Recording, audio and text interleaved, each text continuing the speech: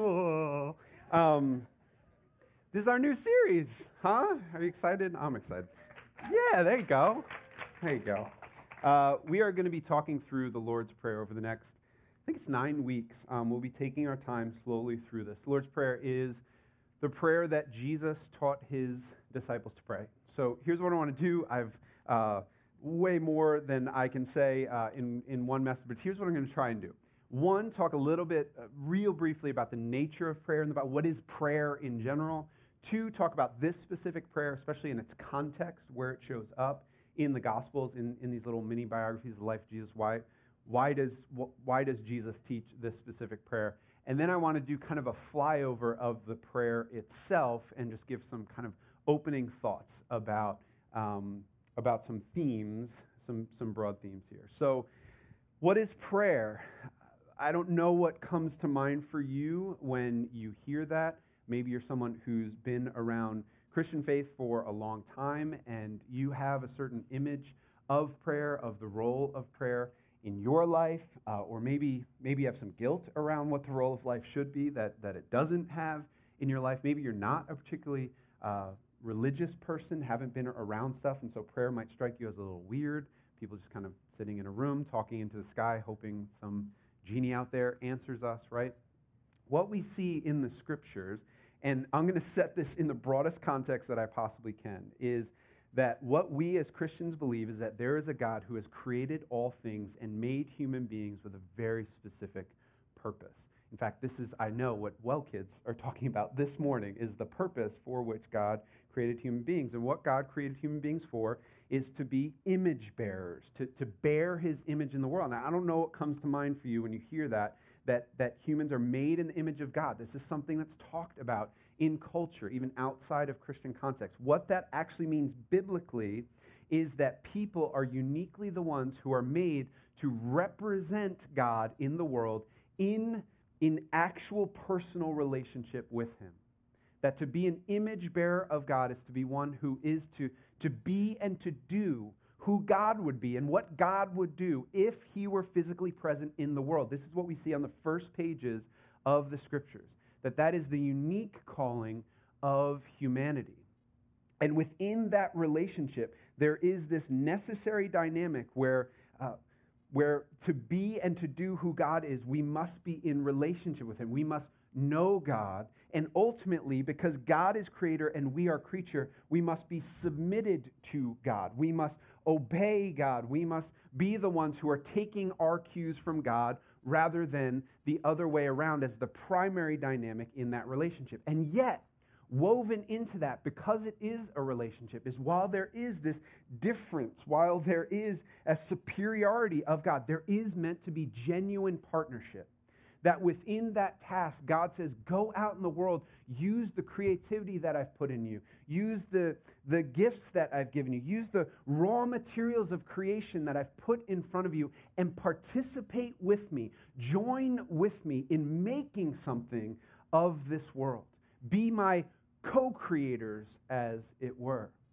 And so you can see how within that, conversation would be a necessary part of that relationship.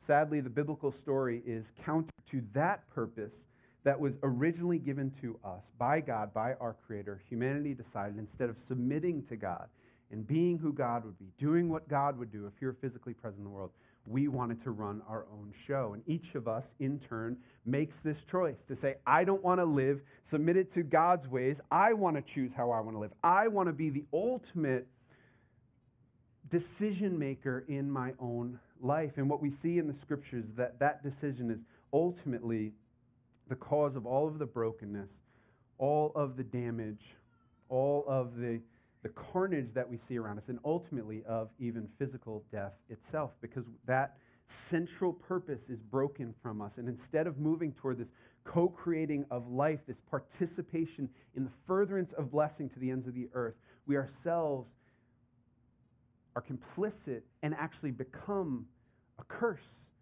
in and to this world. What's amazing in the biblical story is that the story doesn't end there. That God actually pursues us in spite of our rebellion. And by no, what's amazing in this story is by absolutely no choice of humanity's own, by no mutual decision to try and pursue reconciliation. It's not as though God goes to his corner and we go to our corner, and humanity kind of says, that was pretty messed up of us. We should probably get back to the negotiating table with God. And God goes over here and goes, oh man, I need some time to cool off, but I guess maybe I'd be willing if... No. It's not a 50-50 agreement to come back to the table. God 100% out of his grace, out of his love, out of his abounding mercy toward us, says, I'm going to pursue them anyway, actually decides to put himself back in relationship with rebellious humanity, to our utter shock, to humanity's utter shock.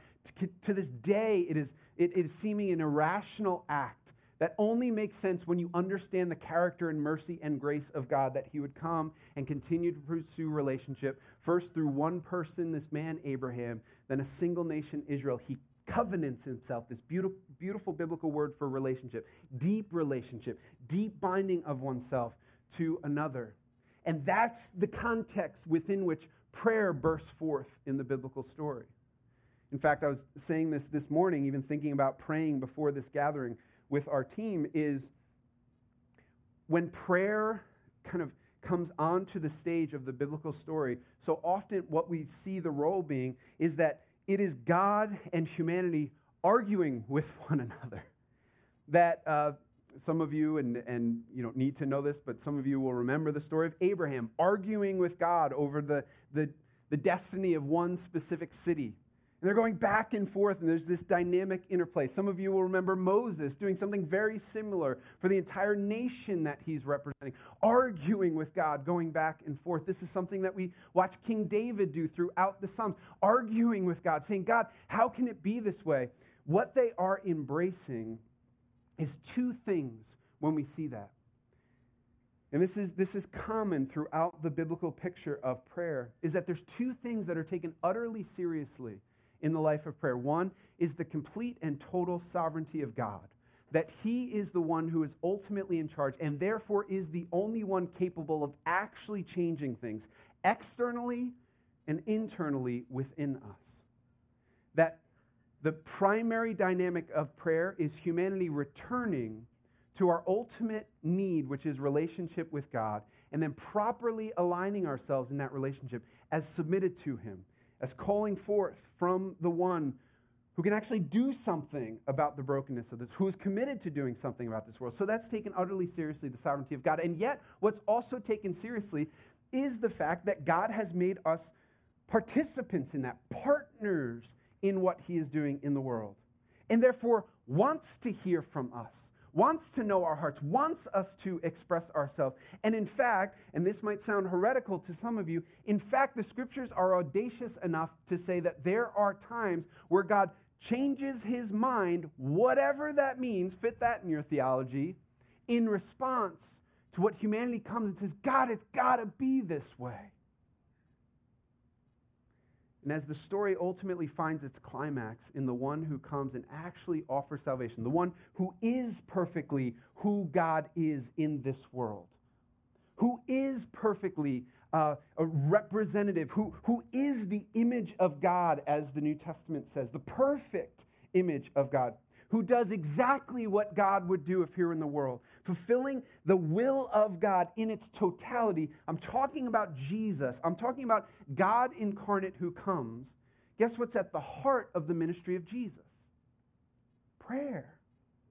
A lot of us miss this. These crucial moments in the life of Jesus, we actually see him going before the Father and doing this incredible gift, privilege that we've been given as humanity. As the perfect human being, we ought not be surprised that at the heart of everything Jesus does is relationship with God, and at the heart of that relationship is prayer.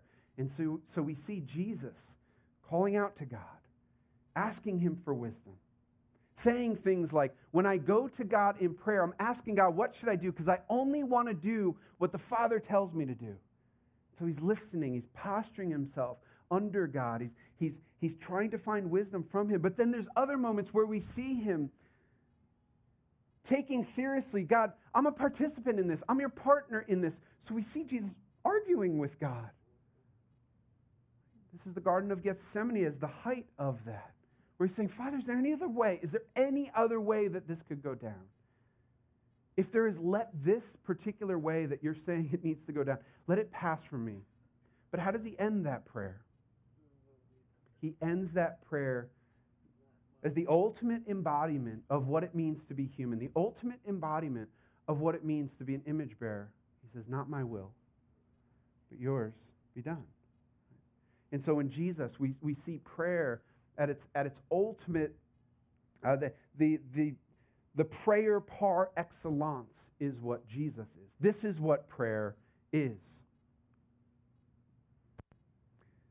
And so there are these really crucial moments in the life of Jesus where this prayer, this specific prayer, the Lord's Prayer, as it's called, and it's called the Lord's Prayer in church history primarily because it's the prayer that Jesus taught us to pray. It's from his own mouth. In Matthew, in the Gospel of Matthew, it shows up in the Sermon on the Mount, Jesus' most famous sermon, which most scholars agree is probably not a one-time event that someone sat down and transcribed. This is almost certainly a composite of the teachings that Jesus regularly did when he was among a crowd. And so this is part of the kind of anthology, the greatest hits, the compendium of Jesus' core and central teachings, literally right in the middle of the Sermon on the Mount. Any way that you kind of diagram it out, any way that you try and figure out the structure, the Lord's Prayer always ends up smack in the middle of it. And we'll talk about its placement there and what comes immediately before and after it. The other place where the Lord's Prayer shows up is in the Gospel of Luke. By the way, that's Matthew 6, 9 to 13. That's where we're going to primarily be. So kind of put a bookmark there, but then also go over to Luke 11. Luke 11 is the other place where this shows up. Come with me there.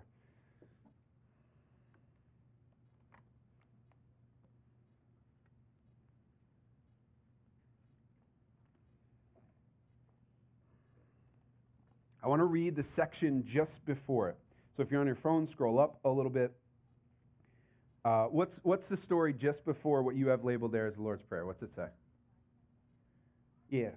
Martha and Mary, thank you. Now, as they went on their way, Jesus entered a village, and a woman named Martha welcomed him into her house, and she had a sister called Mary who sat at the Lord's feet and listened to his teaching. But Martha was distracted with much serving, and she went up to him and said, Lord, do you not care that my sister has left me to serve alone? Tell her then to help me. But the Lord answered her, Martha, Martha, you are anxious and troubled about many things, but one thing is necessary. Mary has chosen the good portion, which will not be taken away from her. Now Jesus was praying in a certain place, and when he finished, one of his disciples said to him, Lord, teach us to pray, as John taught his disciples. And he said to them, when you pray, say, and then he teaches them the Lord's Prayer. Just talk about that scene just prior. So Mary and Martha, fairly famous story. You have Mary, who's at the feet of Jesus, sitting, learning, being with Jesus, communing with Jesus, spending time with Jesus. Martha, who wants everything to be just right in her home, who's serving everyone, and she comes and she says, Jesus, Mary is slacking. Mary's not carrying her weight. Tell her to come help me. And he says, no. If there's someone who needs to be sort of corrected here and told what's most important in this moment, it's you, Martha. Relationship with me is always primary to serving me. Being with me is always primary to doing things for me. Come and be with me. Commune with me. That's what he's saying. Whenever I read this story, I always think of a friend of mine when I was in seminary who, he wasn't the hardest worker, and he always wanted us to hang out. He always wanted everybody to go out. And, seminary's grad school. It's like fairly serious. It takes a lot of work. And anytime any of us would refuse to go and hang out with him, he'd be like, Martha, Martha. I think about that like every single time that I read this. And of course, the argument is sort of skewed because when you're in grad school and seminary, you were actually studying the Bible, but whatever. But I think about that every time, right? Like, and maybe that's helpful to you to say, that's what Jesus is saying. Is he's saying, look, like, what you're doing is important, but it's not the first thing. It's not the most important thing. Being with me, communing with me. most scholars would agree, it just doesn't seem accidental that that story would come just before the central, the church has always seen the Lord's Prayer as such an important part of Jesus' life and teaching. And so it comes just before that. And then we see that Jesus himself goes to pray, and then a disciple comes to him and says, hey, teach us how to pray. In other words, teach us how to do the thing that you just said Martha needs to prioritize, that you just commended Mary for doing. How do we do that? How do we be with God? How do we have a relationship with God? This is the only thing, this is like fascinating. This is the only thing that the disciples specifically asked Jesus how to do. Isn't that weird? Right? Like you're hanging out with Jesus, and he's casually walking on water and like healing everybody out here and multiplying loaves and fish. And we never get the sense that his disciples go like, would you show me how to do that? That looked pretty dope. Like, can you, or they never even ask him like, how do you preach so well? How do you do that? How do you get in front of a group of people? The only thing that we're ever, and it doesn't mean that they never asked him, but there is something remarkable about the fact that the gospel writers, the only time that they point out that they go, wait, Jesus, you got to teach us how to do that thing you just did, is when he prays. And I love what New Testament scholar Darrell Johnson says about this. He says, it's almost certainly the case that they ask him to pray because they realize all of those other things, his miracles, his teaching, his boldness, his counseling of others, his compassion for others, is actually based upon the nearness and intimacy of his relationship with his Father. And so they rightly perceive, or at least the gospel writers rightly perceive in the way that they decide to tell this story, that if you get this right, a whole lot else flows from it. That if you get the life of prayer and relationship and communion with Jesus right, a whole lot goes right along with it. And this is one of the primary reasons why I feel just really compelled for us to be in this at this time. Is I think that we've been in, or I've said it 1,000 times over the last number of weeks, is we've been in a really hard season, and it's done a lot of damage, and it's had significant impact in us personally and corporately as a people. And I think that in those times, what we see the people of God doing again and again is instead of scrambling after 1,000 other ways to pick up the pieces, the church returns to first things and says, this is a moment where we need God more than anything else. And we might be tempted to say we need this and we need this and we need this circumstantially and we need this to go back to normal and we need this in our job and all of that. No. What we need is the presence and nearness of God first and foremost. Seek first the kingdom of God, as Jesus himself said, and all these other things will be bonus to you. They'll be added to you. And so this is a season where I want to call us individually and as a people. This is what we're going to talk about in all of your discipleship course. No matter what you're taking, I'm telling you, it's headed toward communion with Jesus, to take seriously that we are so often a prayerless people, that we are so often an anxious people, a fearful people, a weary people, and that those two things are deeply connected. Those two states of being are deeply connected. And so what would it look like for Jacob's Well, for you to become a more prayerful person? Some of you are. Some of you have beautiful lives of prayer, and we're going to call upon you to teach us in that, to model that for us, to be unashamed, to say, look, this is a part of, right? Like if they could ask Jesus, teach us how to do that, you should be willing to say, yeah, I can teach you how to do that. We're going to try and do that together as a church. What's so interesting is what follows this prayer. I will read the prayer eventually. Look at verse 5. And he said to them, which of you who has a friend will go to him at midnight and say, friend, lend me 3 loaves. I'm in Luke 11, starting at verse 5. For a friend of mine has arrived on a journey. This is a weird story, by the way. And I have nothing to set before him, and he will answer from within, don't bother me. The door is shut. My children are with me in bed. I cannot get up and give you anything. I tell you, though he will not get up and give him anything because he is his friend, yet because of his impudence, he will rise and give him whatever he needs. This is like a weird story. Someone comes to your house, unexpected, in the middle of the night, and they need bread, as one does. And you go to your neighbor's house and you knock on the door even though your neighbor's asleep, and you're like, I need bread. And your neighbor's like, go away, I'm asleep. And then you just keep banging. And Jesus is like, prayer's kind of like that. It's like, what? And I tell you, ask and it will be given you, seek and you will find, knock and it will be opened to you. For everyone who asks receives, and the one who seeks finds, and to the one who knocks it will be opened. All that Jesus is talking about here is he's saying, look, there is the need for persistence in prayer. That the nature of prayer has foundational to it, that insofar as we persevere in prayer, we persevere in faith. That it takes a lot of faith to keep going back to God. Because one of the lessons, the hard lessons, but the necessary lessons we learn in prayer is that God is not a genie. God is not one who you just rub him the right way and he gives you whatever you want, right? Like that's not the nature of what. And the human machine is so built to believe that if I'm going to do a thing, a sacrificial thing, a hard thing like prayer, I better get something out of it. And we define what the something out of it is. And Jesus is saying that's so often where the lack of persistence and perseverance in prayer comes from. So we believe if I do it the right way, God's got to respond by giving me what I've defined as the good. What father among you, if his son asks for a fish, will instead of a fish give him a serpent? Or if he asks for an egg, will give him a scorpion?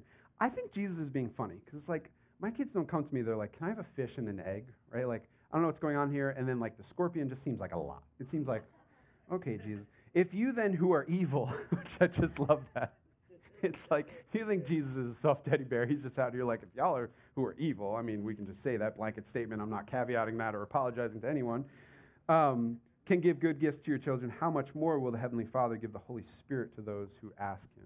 What Jesus is saying here is that persistence is needed in prayer. Also, humility is needed in prayer. We need to realize that we don't always know what's best. As Pastor in New York City, Tim Keller, puts it, is we would never be frustrated in prayer if we knew what was truly good for us. And yet that's the trial of prayer, is that so often cosmically, ultimately, right? We don't know what's best for us. Remember, Dean Mackey saying once that it's easy to see the contrast here of, you know, if your kid wants food, if kid wants fish or an egg, you're not going to give him a stone or a scorpion. But so often what we don't realize is that we're actually the kids asking for scorpions and stones without realizing it. And what God actually gives us is what we need. That takes some humility. That takes some persistence to get there in prayer. And yet, as the prayer itself reminds us, the one that we are addressing is our good and perfect Heavenly Father, who knows exactly what we need, who is utterly and completely for us, and therefore we can persevere. He's not a bad neighbor, asleep, right? Like both of these images, I do think functionally are often how we think of God. He's a guy asleep in bed who can't be bothered. Go away. I'm tired. I have more important things. He's a father who, when you really, really, really need something, give you a scorpion instead. And Jesus is saying one of the most foundational things we have to get right about prayer, because it's the foundational thing, honestly, we got to get right about life, is our image of God. Who are you praying to?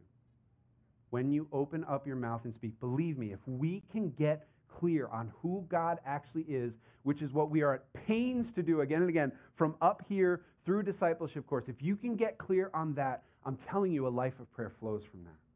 A life of actually wanting to go to God, a life of feeling the privilege of going to God, a life of feeling the appropriate audacity of going to God begins to emerge when we get that part right. Let's go to Matthew chapter 6.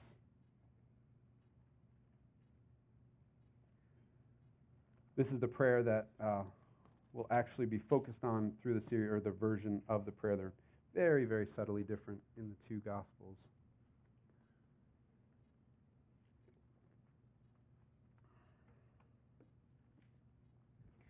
I'll start at verse 5. This is in a section where Jesus is talking about kind of practical, everyday life, what you can call kind of ethics and the right heart posture. When you pray, you must not be like the hypocrites, for they love to stand and pray in the synagogues and at the street corners, that they may be seen by others. Truly, I say to you, they have received their reward. But when you pray, go into your room and shut the door and pray to your Father who is in secret. and your Father who sees in secret will reward you. And when you pray, do not heap up empty phrases as the Gentiles do, for they think that they will be heard for their many words. Do not be like them, for your Father knows what you need before you ask him. Pray then like this. Jesus, as Jesus does, kind of goes after everybody. Don't be like the hypocrites. There he's almost certainly talking about their Jewish religious leaders, saying they love to stand outside. They love for their prayers to be things that people are like, oh, right? Like, this is a danger. Like, the very real, I think that this doesn't apply exactly, right? Like, not a lot of people standing out in the corners praying to be impressed, right? Like, that isn't what our culture tends to be like, those people, right? Like, we've changed a little bit in that way. But this is a thing, right? Like, beware when people tell you, like, wow, you just pray so beautifully. Your prayers are awesome. That can do something to the human heart. What he's primarily saying here, though, is make sure you're praying for the right reasons, that this is about heart attitude. This is about why am I actually going to God? And this is what he says throughout this section, as he says, there is inevitably a reward to any kind of spiritual practice. And we got to be careful because it's a binary. It's one or the other. It's not a gray area. It's black and white. Why you do and seek communion with me and seek spiritual practices, you gotta really examine that in your heart. He says it's about fasting. He says it's about being generous toward others, and he says it here about prayer. What's interesting about that is I think most of us, I know that there's a certain kind of personality type that doesn't, but most of us resonate with the idea that we really want people to notice what we do and think we're pretty great. And we want approval. Now some of you are like super prone to this. You're very much, you've heard as you've worked through your own stuff that you're a people pleaser and all that, but there's a version of that in all of us. There's very few kids, except a certain kind of personality type, there's very few kids who don't have some sense of like, yeah, I want to do this because I want to make mom and dad happy, and I feel really good when, they applaud my obedience in this way. And Jesus is saying that it's very easy in the life of faith to begin to do these kinds of things like fasting, prayer, being generous toward others, so that at some point someone might find out and think we're pretty great. And he says, be really careful of the why behind these things. Because again, you can build an entire life of prayer, desperate that someone will one day ask you, so do you pray? You go, here it is. Actually, I get up at 5 a.m. I pour myself a cup of coffee, and I spend an hour and a half with the Lord. How about you? And there's this little part of you that goes, oh, it was worth it, right? It was all worth it. Or there's a part of you that says, I don't do that, but man, maybe if I did, maybe a motivation to start doing that is so that I can be the kind of person who gets to answer that way when I'm asked. Jesus says you're on dangerous territory there. But here's what he's not saying. You should never want a reward for what you do. You should just be righteous with absolutely no expectation of ever receiving the approval of others. He says you're just wrong about whose approval you most need. And he says if you have a life of prayer and you say, I am so rewarded by the presence of God every day. I am so totally, ridiculously blessed. I am so showered with his presence. It is insane that a little bit of effort every day just going before him means that I actually get God. And it is so rewarding. And it is so what gets me back to the table, even when I stop doing it for a little while, is I'm just so thirsty for that feeling of being with God again. God goes, now you're on to something. And if you don't have a life of prayer and you start it because you say, man, I've never experienced God that way. And I've never actually had a sense of that interaction where God draws near when I pursue and seek him. Jesus says, you're onto something. See, we're allowed to want a reward. We were created for that commendation. We were created for that approval. It's just that it's misdirected toward people, toward creatures, when it was actually always meant to be pointed toward the Creator. Because did you notice? I think that some of us would be like, Jesus, that sounds like works righteousness. When he says, some of you are like, I don't know what that means. You're not the kind of person that would say that. is he says, your Father who is in secret will reward you. He will reward you. Now, again, here's what's so important. We talked about this even last week is, right, like we love to define what the reward is. But what we have to realize is that God's reward is always far superior. It far outmatches. It's above, right? Like what we make of a verse like God can do immeasurably more than we can ask or imagine is we say, God might give me $10. I can't imagine God giving me $1 million. It's like, no, God is like, you want $10? I'll give you peace and everlasting joy through poverty. That's immeasurably more than I can ask or imagine. I can make you okay with the hardest things in your life. That's my reward. And you're out here asking for whatever, a nicer middle class life. He says immeasurably more than you can ask. Your imagination isn't big enough for what happens when you put yourself under my care, when you cry out for my provision and nearness in your life. Don't heap up empty phrases as the Gentiles do, for they think they will be heard for their many words. Do not be like them, for your Father knows what you need before you ask him. What do you think that means? Read it again.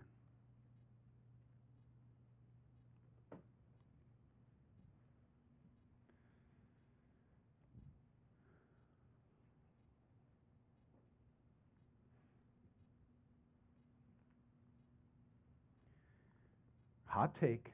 I think it means what it says. I think it's saying the amount of words and the duration of your prayers are not the primary factor in whether they are responded to. It's not the most important thing. And I do think that in certain streams of Christianity, there has been like a weird overlooking of this very clear teaching of Jesus.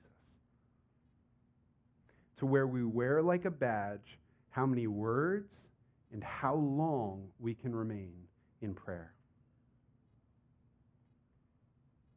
And Jesus is saying, it's not the thing that matters most. What actually matters most is that your heart posture be what it needs to be. And the heart posture that it needs to be is defined by him saying, do you see what the very next thing he says is? Pray then like this. If it's not about amount of words, if it's not about duration of prayer, then what is it about? It's about quality over quantity, we might say. It's about heart posture over just sheer creativity and ability to talk for a really long time. And he's saying, the posture that I need you to be in is defined by these simple lines that I'm about to give you. This is where our understanding of what the Lord's Prayer is. The Lord's Prayer, yes, is something that we should literally pray. I think that has been evidenced by church history for 2,000 years. It's a beautiful prayer to actually pray. And we're going to get really used to praying it together during our gatherings, which I'm really excited about. But it's also a model for prayer. It's also something that we can use, and this is how I've even used the Lord's Prayer in the last little bit here to say, Our Father who art in heaven. What does that bring to mind? To allow it to stir us. Because if this is the appropriate posture of prayer, we need to let that wash over us. The thing that anyone notices, I would say, when they first come to the Lord's Prayer is that it takes a really long time relative to the duration of the prayer for us to get to Jesus is what I need. And then doesn't even give us necessarily license to get super specific with that. It defines for it what we need. It says you need daily bread. But that comes after Our Father, who art in heaven, hallowed be thy name. Kingdom come, thy will be done on earth as it is in heaven. Now we get to the part. Give us this day, this is my list, daily bread, right? And we'll talk about how so much of the prayer is meant to challenge how we normally, not just in prayer, right? Like I don't want you to hear this whole series as about this one part of our lives. It's just how we tend to approach God. We think of God as the one who we have no other way to procure what we want in our lives. Well, this is the time that I finally go to God. And it's challenging not just that orientation of prayer, it's challenging that orientation of our lives. Only thing I'd say about what follows the prayer here is that he doubles down on the forgiveness part, which we will spend 2 weeks talking through. I don't know that I ever noticed this. It's probably sectioned out the Lord's Prayer itself. Check out verse 14, Matthew 6:14. For if you forgive others their trespasses, your heavenly Father will also forgive you. But if you do not forgive others their trespasses, neither will your Father forgive your trespasses. I'll leave that to those couple of weeks to preach. Forgiveness is clearly here at the heart of this prayer, and it's clearly at the heart of the life of a follower of Jesus. We'll talk about why and how and all these things, but it's so interesting. The prayer is pretty clear. Give us our trespasses as we forgive those that trespass against us. And then he's like, in case you didn't catch that whole forgiveness thing, really, really, really, really important. I just wanted to show you that. That's these prayers in their context. Let's read the prayer now. I know you've wanted to. Our Father in heaven, hallowed be your name. Your kingdom come, your will be done on earth as it is in heaven. Give us this day our daily bread, and forgive us our debts as we also have forgiven our debtors. By the way, that's where your debtors' transgressions or trespasses thing comes in, right? Like some of you grew up with debt, some of you grew up with trespasses. Changes it in these few verses. Lead us not into temptation, but deliver us from evil.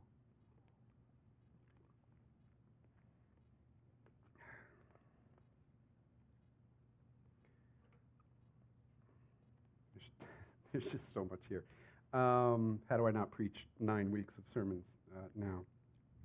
Here's what I mean. Let me say this. Here's what I mean by model of prayer. This was helpful to me, this little analogy, this little word picture, is there's actually been in church history this movement against using the Lord's Prayer and saying it for fear that it could become ritualistic, for fear that it could completely sap its meaning, which absolutely is a thing.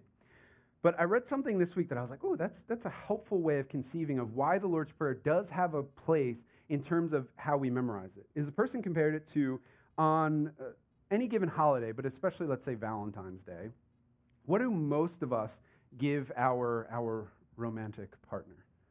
Yeah, you give them a card, right?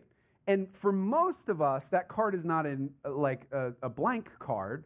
Some of y'all are overachievers, and you're like, my words are more beautiful than Hallmark's. But most of us rely on Hallmark, right? Like most of us believe that there's something about someone who spends all of their time trying to come up with what's the right thing for a husband to say to his wife on Valentine's Day, that all of that time and energy that they've spent is probably superior to my 4 minutes before I go home from work on that day, right? Like, is you're relying on the words and sentiments of someone else. But there's a mutual acknowledgement between you and that person, or say you bought a birthday card for something. There's an acknowledgement that just because these aren't your words, that doesn't mean that they don't express your heart. In fact, oftentimes those words help us express what is otherwise inexpressible within us. I like that image of the Lord's Prayer. It's like pulling out that card and saying, that's right. This is the kind of posture, this is the kind of way I want to relate to God. And so God's not going to be like, using my prayer, you plagiarizer, right? Like, God's going to understand there's a mutual agreement. This prayer was given to help me have that posture and to align my prayers in the way that he wants them to be aligned. And so the prayer begins, Our Father who is in heaven. I love Justo Gonzalez, great biblical scholar and actually church historian. Many people have written books on the Lord's Prayer, and they go chapter and line by line. He writes a whole chapter on our, the first word, because it's meant to give us pause. Do you remember what 7 minutes ago when I said what Jesus teaches about prayer? He says, don't do it in public. What? Do it in private. Do it alone. So you're alone is the assumption of the context, especially in Matthew 6. And the first thing you say is our. It's like, whose? It's just me. Why is this not my Father who is in heaven? Hallowed be your name. Thy kingdom come, thy will be done, on earth as it is in heaven. Give me this day my daily bread. And forgive me my sins as I forgive those who have sinned against me. Lead me not into temptation, but deliver me from evil, right? Like, isn't it? I don't know that most of us have ever really seen that. Why this collective? What is that, a first person plural? Why we, our? I love what Justo himself says about this.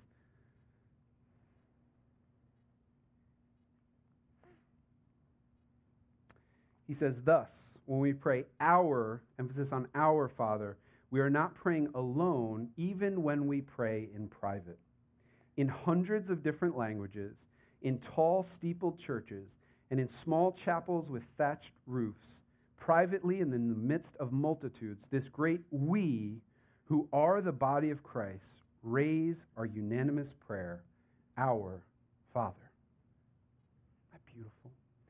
He's saying when we pray this prayer, we pray with saints through the ages, that cloud of witnesses that we talked about in Hebrews. We're also praying with the global church.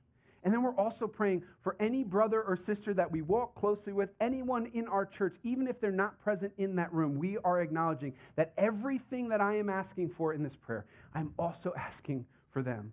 And everything that I'm asking, I'm not asking alone, but I'm joining with a concert of voices across centuries and across the world who are posturing ourselves this way. In a massively individualistic culture, and I am becoming more convinced as an armchair sociologist that the fundamental thing to understand about American culture in our day is how insanely individualistic we have become. There may be no more radical and countercultural word in this entire prayer than our. Than to join ourselves with an imperfect people and to say, the only thing that binds me with these people is my shared Father, my shared identity as a child of God, our Father. Father, I don't want to steal all of Jalen's thunder for next week, right? Father, this is the posture that we take. This is the image of God that we're to have. Is good and gracious and perfect, good Father, who knows what we need, who has our best intentions at heart, who wants relationship with us, right? Like if the only thing that my boys ever did was come to me with requests, with needs, there would be something lacking, impoverished in our relationship.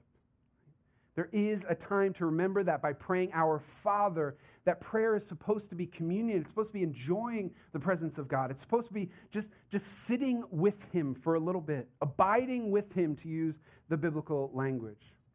Our Father who is in heaven, heaven is not way out there beyond space, wherever Elon Musk is taking us, right? Like heaven, the idea here is that heaven is the realm within which God rules. In other words, heaven is all around us. Father who is ruling even now as close as my breath is. That's who I'm addressing. Not the God, right? Like we can think our Father who art in heaven is like, my Father who art in heaven, can you hear me from out there, right? It's like this, it can be this distancing open to this prayer. It's actually supposed to be a closing of the gap by saying that he is in heaven.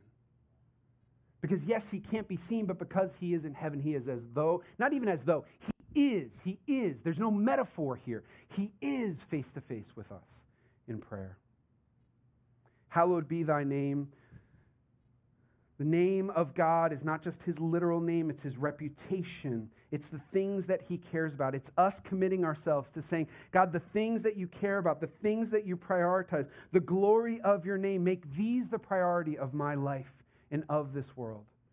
Which matches perfectly with those next couple lines, thy kingdom come, thy will be done on earth as it is in heaven. Many scholars would say that those phrases, on earth as it is in heaven, are meant to flood the entire prayer to say, Lord, hallowed be your name on earth as it is in heaven, even so far as let your kingdom come in guarding us from evil, in forgiving us on earth as it is in heaven, that pervades the whole prayer, that's the central chord that goes up and down throughout the prayer. Coming of God's kingdom is his will done to the four corners of the earth, which is our greatest longing in this world. Give us this day our daily bread. This defines what we actually ask for, and it's daily bread. It's sustenance for this day. Jesus himself so often taught you have enough trouble out ahead of you. Let's talk about today. Let me be your sufficiency today. Forgive us our debts as we have forgiven our debtors. It's beautiful, though difficult. brutal at times cycle of forgiveness that is supposed to characterize especially the life of the follower of Jesus. We forgive because we've been forgiven, right? We talked about this 2 weeks ago, that this is a distinctly Christian approach to relationship. A distinctly Christian approach to when we are wounded by others is to say, I release you from the need to decide how you suffer for what you've done because I've been released from the suffering that I deserve. And I hand you over to God, who is the only true and righteous one who can decide these things. That's what forgiveness is, and it's right here at the heart of the prayer. And lead us not into temptation, but deliver us from evil. Love these lines. Temptation, that word is this dual word that talks about temptation the way that we hear that, which is a weird thing to pray to God. Because like the letter of James that we talked through explicitly says God doesn't tempt anyone. So it's weird to be like, God, do a thing that you're never going to do. Right? Like, don't do a thing that you've already committed to never do. There it is.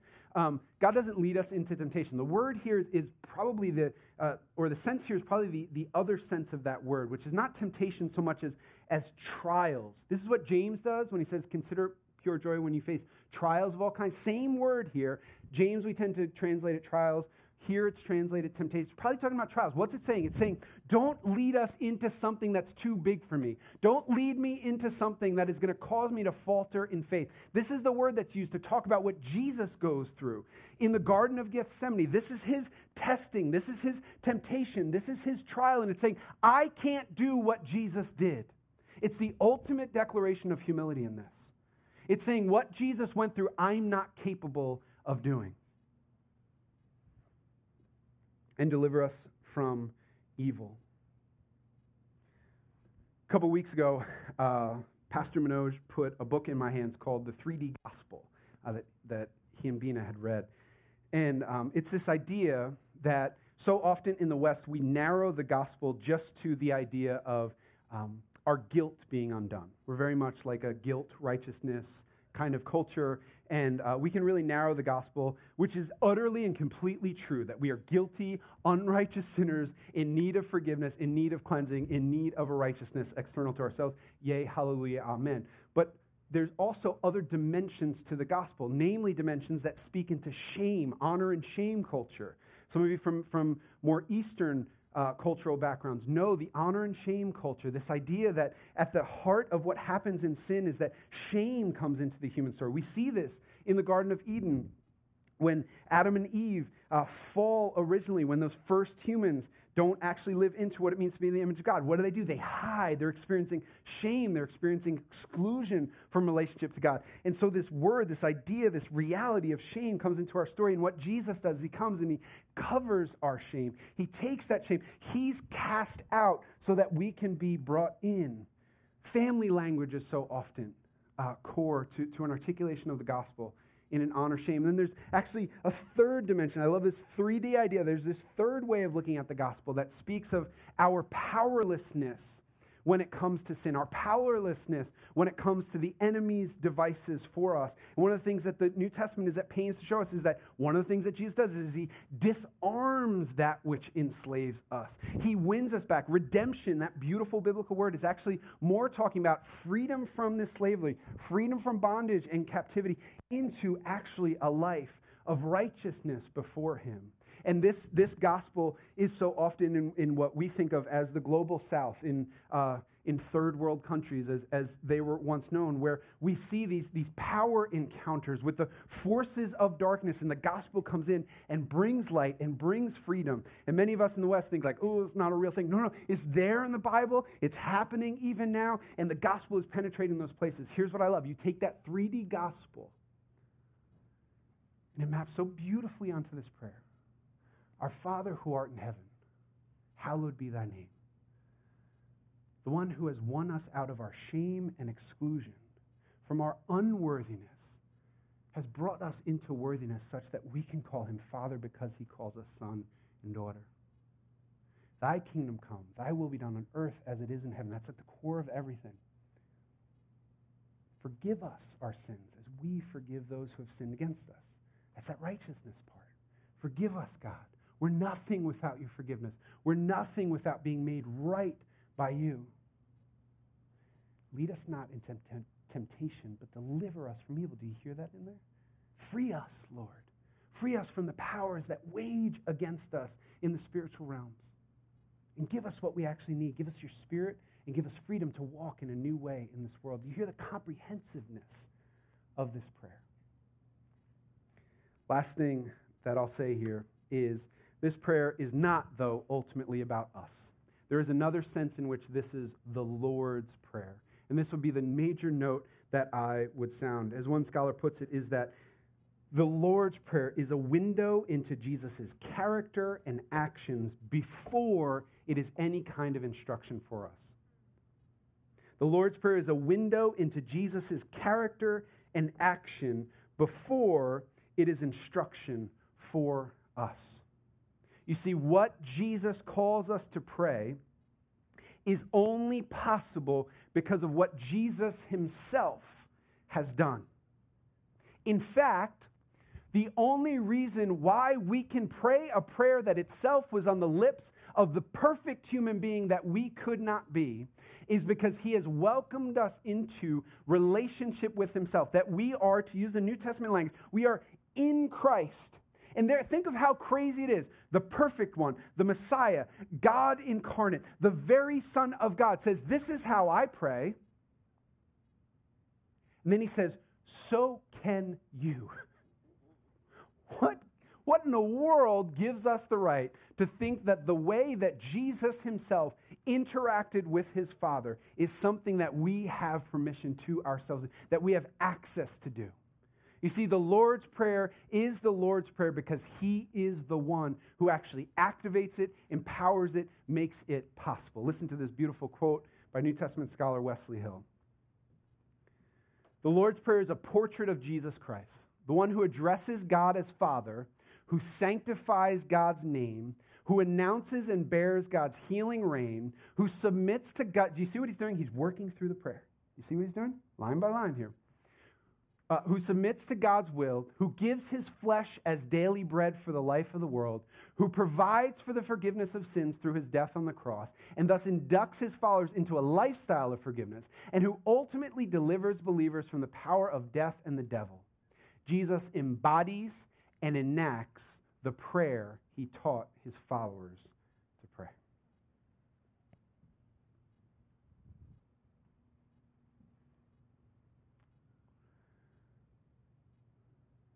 What we're going to do over our time in this series is a couple things that I'm really looking forward to.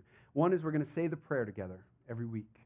And we'll choose where we're going to do that, either in the liturgy or during or after the teaching. We're going to do that in just a moment. And I want us to get used to doing that. I want it in our memories by the time that we're done with this series. The other thing we're going to do is, and Jalen has done a great job lining up several of you already to do this, and if this is something that you'd be interested in doing, we'd love for you to make that known. Just talk to Jalen. Jalen, wave your hand. We're going to hear this prayer in many different languages represented in our community.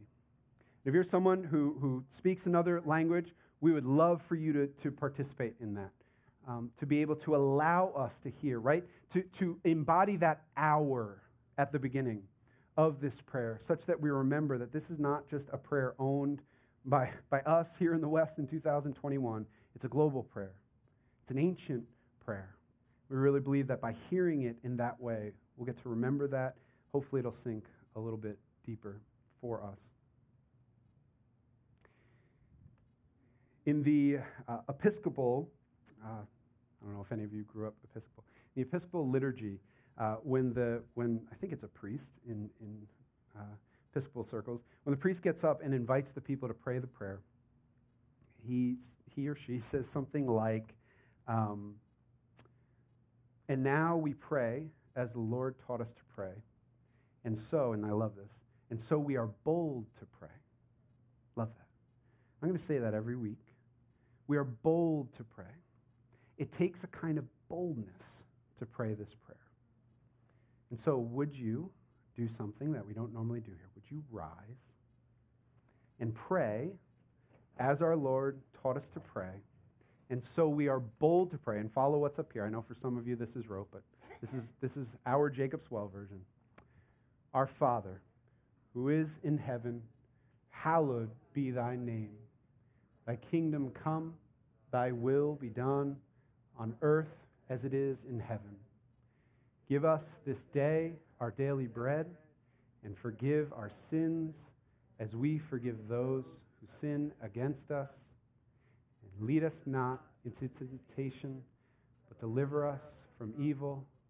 For thine is the kingdom and the power and the glory forever. Amen. This time it feels appropriate. Would you remain standing if you're able and grab the elements for communion?